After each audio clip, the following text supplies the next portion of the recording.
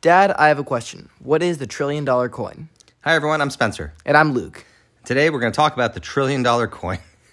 So you have no idea what this is, right? No. Okay. We've talked about government debt, right? And do you know what the debt ceiling is? Yes. What's the debt ceiling? That's it's like a cap on how much money the government is allowed to borrow, and it gets raised every few years by a vote, sort of like a bill in Congress that has to be passed by Congress and then signed by the president to raise that ceiling. So otherwise, the government goes into default because they can't pay back those bills. Exactly. Right. So I think it was in the 80s, but I'm not exactly sure when. Congress passed a law which capped the amount of money that the U.S. can go into debt. When the U.S. spends more money than it brings in, then it has debt, just like a person could have debt. And you're exactly right that it's a big problem because when we hit that debt ceiling, the government shuts down, and this has happened a couple times, unless the Congress increases the debt ceiling. And if they can't or don't increase the debt ceiling, do you know what happens? I know it's not good because we go into default, but I'm not really sure what that means. So it basically means that we can't pay back the debts, and the bonds, the government bonds that we have issued, so the debt that the amount of money that we've borrowed from other countries and other individuals, the value of that will plummet because we are not able to have enough money to pay it back. So it's really, really, really, really bad, and it's to be avoided at all costs, which is why Congress always increases the debt limit kind of at the last minute.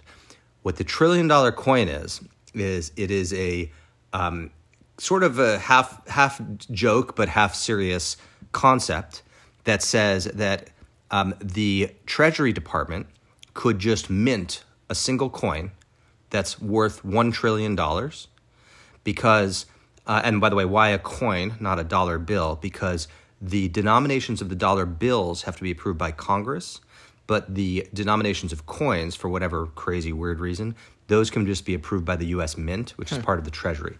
So the Secretary of Treasury, who works for the president, could just wake up tomorrow and say, we're going to print a $1,000 coin or a $100,000 coin or a $1 trillion coin. And they just print a $1 trillion coin, and it would be made of platinum. Usually that's what the material that people talk about using, but it could be made of anything. And the Treasury Department would have that coin, and they would just hand it to the Federal Reserve and say, boom, there you go. Now the U.S. government has an extra $1 trillion. Therefore, we don't have to raise the debt limit. We can borrow another $1 trillion because we have an extra $1 trillion. And the government wouldn't be shut down. So people have been talking about this for like 20 years, kind of half seriously, half jokingly. And it actually has some support among like intelligent, real people, like in government and economists. So I guess the first question with this, which is what probably a lot of you are thinking right now, is why does this cause like massive inflation? Because this is something we've talked about before, which is that if the government prints money, then money is devalued, and then you have to pay more to get the same amount of things, which inflation was rising, especially a couple months ago. That was a big story. So why wouldn't this do that on an unprecedented scale? It's a great question, and the honest answer is nobody knows. Nobody knows if this would cause a ton of inflation.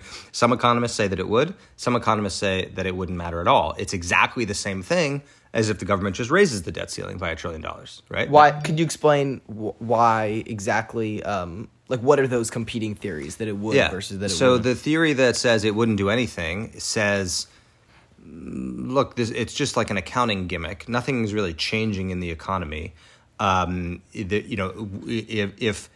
If the government just increases the debt limit by $1 trillion and then we just keep spending regularly, like that wouldn't cause undue inflation. So why would this? This is exactly the same thing. It's just, it's just like all money is fake anyway. So what? So there's another coin out there somewhere that's sitting in some vault that is allegedly worth $1 trillion, but that's no different than because just raising. It's because it's not leaving the Federal Reserve. Yeah, that's part of it. It's basically like. Inflation is when money like goes out into society. Yes. Because then like everyone has more money, so they buy more stuff, so people raise prices. But if the money isn't going anywhere and it's just like sitting there in the Federal Reserve to like fix a number on a sheet that says that we've reached the debt limit, then no one would raise prices. like a baker wouldn't decide that he has to like double the price of his bread because we haven't reached the debt limit. Is that sort of it? That's exactly right. That's exactly right. Exactly right.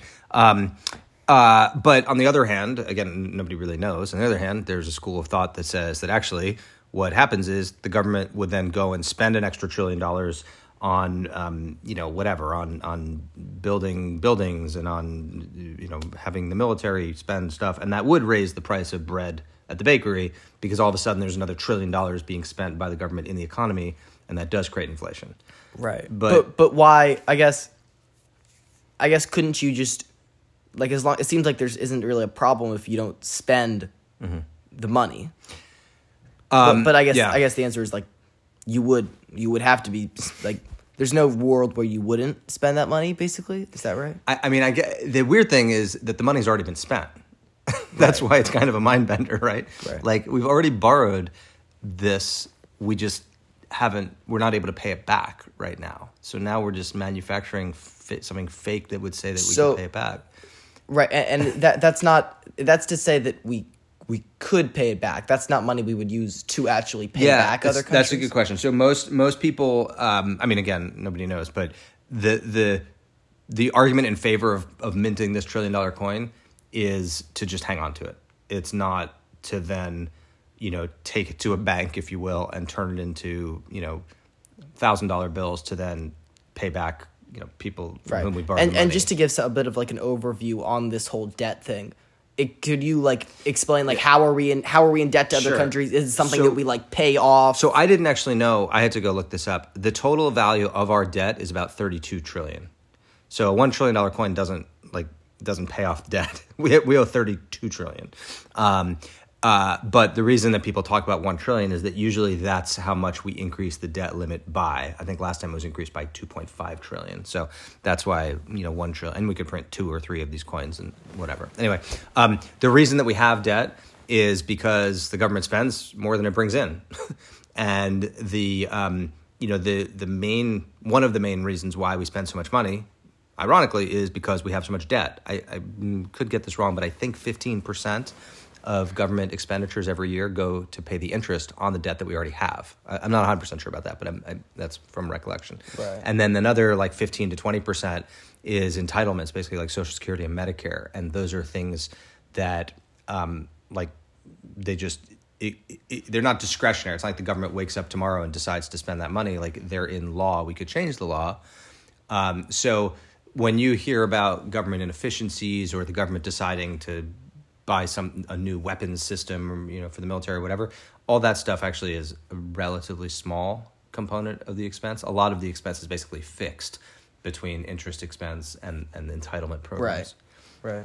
But I mean, we have a huge, huge deficit, and there's no clear path to pay it down. Like, there's not really a world in which we somehow magically bring in $33 trillion more than we spend and pay it down to zero. So no one really knows how this is right. And there's no like, I guess there's like every like party or political figure has like spending priorities, and some people definitely put like a higher value on reducing the debt, and some people put less of value and more on spending on other programs. But there's no one really who doesn't prioritize some aspect of spending enough to like cut that and put a lot of money towards reducing the debt, right? Like, even someone who really wants to bring down the debt, like the amount of cutting and spending, and you would have to cut that somewhere, right? Whether it be defense or Social Security, there's not like a hunger for that from anyone, really. That's right. And of course, it's because the way the political system works is people want to be reelected. So like cutting expenditures today, cutting services that the government provides, worsens everything today and makes them less likely to get reelected, helps us 10 or 20 years from now when the debt is lower. But at that point, they're out of office. Could you make a pro-debt, or not even a pro-debt argument, but just like some people are not as alarmist about the fact that we have a debt, even though like 32 trillion sounds really scary. Yeah. Some people don't freak out as much. Could you explain that? Sure. That school of thought? Yeah. Well, that school of thought is all that really matters is our ability to continue to convince other people that we will eventually pay it off, because then we can just keep borrowing. So as long as people trust that the United States government is going to be around and will be able to pay the interest that we owe for having borrowed the money, then people will continue to loan money to us. So what's the problem? Why would you loan, clearly other countries or wherever we're borrowing from, mm-hmm. why would they be okay with us borrowing money if they know we're not going to pay it back? Is the interest is enough? Well, they know we will pay that back, but what we do is we pay that back with other borrowings. It's a bit like a Ponzi scheme. So, if you can go buy a bond from the government right now for, you get $1,000 treasury bill that pays 4%. Let's make it $100. And a year from now, they'll pay you $104. And they will pay that back a year from now. But where do they get the $104? From borrowing money from somebody else. So the reason that you loan money to the government, the reason you buy a bond, or the reason that Microsoft buys government bonds, is because you're totally convinced the government's going to pay that back. But the way they pay it back is by borrowing money from the next guy. So the school of thought that says that debt's not such a big deal says, well, everyone in the world has faith that the U.S. is not going anywhere and that we're going to be able to keep meeting our obligations, and therefore they'll keep loaning money to us even though we have a huge amount of debt. But that's why this debt ceiling thing is so scary, because if we don't raise the debt ceiling, then we do default on our debt, and then all of a sudden this whole game of musical chairs, the music stops. And that's why people are exploring crazy ideas like this $1 trillion coin. The other weird thing is, we've talked about how the Fed raises interest rates, mm-hmm. right? And that slows the economy down. What other impact of the Fed raising interest rates, what does that have? What impact does that have on this conversation? What are the interest rates for people? That's anyone borrowing money from the government? Well, including the government borrowing money from other people. So when the Fed raises rates, all borrowing costs go up. And who's the biggest borrower? The government. The government. Right. So the interest expense this year, for example, now that interest rates are at 5-ish%, is way higher than it was 2 years ago when interest rates were 0%. So the biggest loser of higher interest rates is actually the government. And just give a quick recap on why interest rates would be raised. Sure. So when the economy starts to go grow too quickly, companies are hiring tons of people and there's lots of investment happening, then it creates an inflationary environment, meaning prices go up. And so the Federal Reserve increases interest rates, or the rates that they loan money to banks, in order to get people to spend less and to sort of slow the economy down. So that's what's happening right now in 2023. Right, because inflation is high. So this is the government response to inflation is raising these interest rates, mm-hmm. which makes people want to save money more. It makes people, it makes companies want to invest less and borrow less, and also people, right? People, for example, mortgage rates go up, so people don't buy houses, or credit card rates go up, so they don't spend money at restaurants. Right, just to slow down the economy as a whole, so that people aren't buying as much and prices aren't being raised as much. Exactly. Okay. Anyway, this $1 trillion coin thing is kind of nutty, but it's a really interesting brain teaser to think about how the government debt works and what impacts it.